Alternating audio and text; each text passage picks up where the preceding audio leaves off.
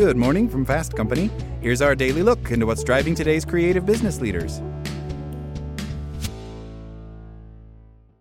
This podcast is sponsored by Cloud Optimizer. As a business owner or IT manager, are your cloud investment costs going up and you don't know why? It's time for Cloud Optimizer. As you migrate your business to the cloud, what you're spending and why you're spending it can get a little hazy. But Cloud Optimizer clears up the mystery and puts the cloud to work for you. Cloud Optimizer starts by analyzing usage patterns, right-sizing resources, leveraging discounts you may not be aware of, implementing automation, and much more. And by reducing unnecessary expenses and maximizing performance, Cloud Optimizer guarantees you a savings of 5 times what you spend for their service. As you utilize cloud-based services more and more, you don't have to lose sight or control of your spend. You can stay agile, streamline your costs, and optimize your performance, plus save significant money with Cloud Optimizer.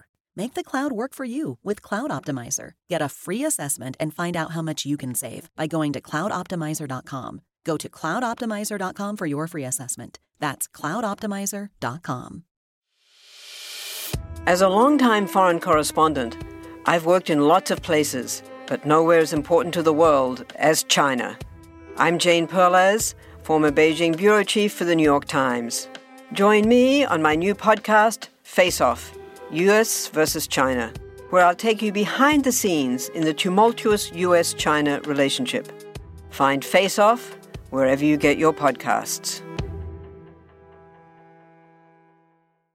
Among the many contradictions highlighting the nuances and complexities underpinning human behavior, we find the tendency to simultaneously worship humility while rewarding confidence, even when it comes in exorbitant amounts. In other words, we keep dreaming of an idyllic world in which we'd pick leaders, managers, and politicians on the basis of their humility, while here, in the real world, we continue to mostly select them because of their overconfidence, bravado, and narcissistic tendencies. This apparent contradiction is easy to explain. It's precisely because we keep electing and selecting people into high status and power positions based on confidence rather than competence. But we keep reminding ourselves it would be rather useful to have humble people in charge. This, incidentally, is backed up by large-scale scientific studies. This tension between what is and ought to be creates an interesting personal career dilemma. Should you focus on coming across as assertive, dominant, and sure of yourself, or humble, modest, and aware of your limitations? Although the former may come at the expense of being perceived as arrogant or entitled, the latter may come at the expense of being overlooked or ignored. For example, the person who speaks a lot during meetings, even when they have nothing to say, may be deemed annoying or obnoxious, but the person who wisely listens and stays quiet may be totally ignored. Here's some straightforward recommendations according to research. Before you spend even a second worrying about whether to display assertiveness or humility, remember that it's helpful to actually have some skills or competence in the domain in question. Of course, the right presentational style could unlock any doors, and there's no shortage of people to illustrate the point that confidence and competence are only modestly related, about 9% overlap in any domain of ability. However, for the sake of humanity, it is advantageous to pick people based on competence, how good they are, rather than confidence, how good they either think they are or pretend to be. When you need to impress people who are too amateur or inexperienced to spot competence or incompetence, you can assume that they will focus on confidence, mistaking it for actual competence. Therefore, be sure to come across as assertive, determined, and unaware of your limitations.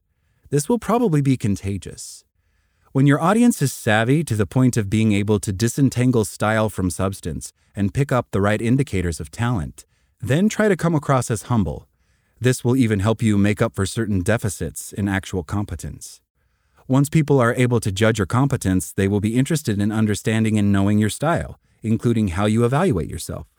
With that, assuming you are being compared to someone who is equally competent as you, coming across as less overconfident or arrogant as them will be your asset.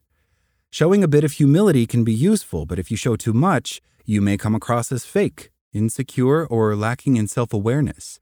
Likewise, a bit of confidence may help to accentuate your competence, but if you show too much, it could even eclipse it, focusing people on your vanity, self-adulation, and abrasiveness. In short, everything is better in moderation. A final point to remember: Despite the popularity of authenticity, encapsulated in premises such as, stop worrying about what others think of you. If you think you are great, you are, and believe in yourself no matter what. The stark reality is that people are generally rewarded when they do worry about what others think of them, which helps them adjust their behavior and manage their reputation accordingly.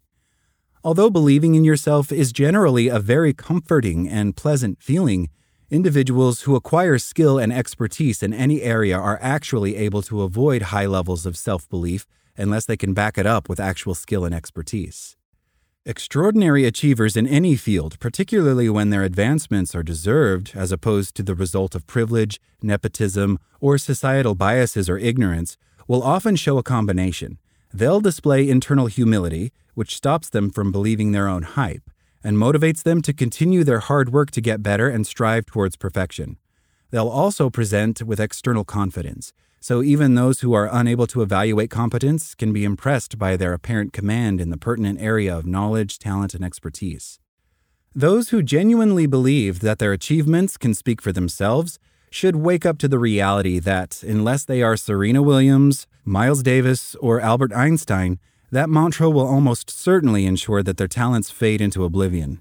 Their career success will be eclipsed by those of many other less talented but more socially and politically astute individuals who will effectively manage their reputation. We live in a world in which all style and no substance will get you farther than no style and all substance. It would be nice if it were the other way around. Until then, ensuring that people who are both confident and humble get ahead more than those who aren't would bring tremendous progress to the world and human civilization. That's all today from Fast Company. Talk to you tomorrow.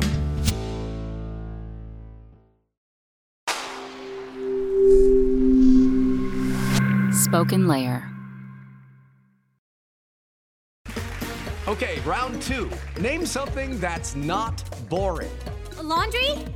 Ooh, a book club. Computer solitaire, huh? Ah, sorry, we were looking for Chumba Casino. That's right, ChumbaCasino.com has over 100 casino-style games. Join today and play for free for your chance to redeem some serious prizes. ChumbaCasino.com. No purchase necessary. Void where prohibited by law. 18+ terms and conditions apply. See website for details.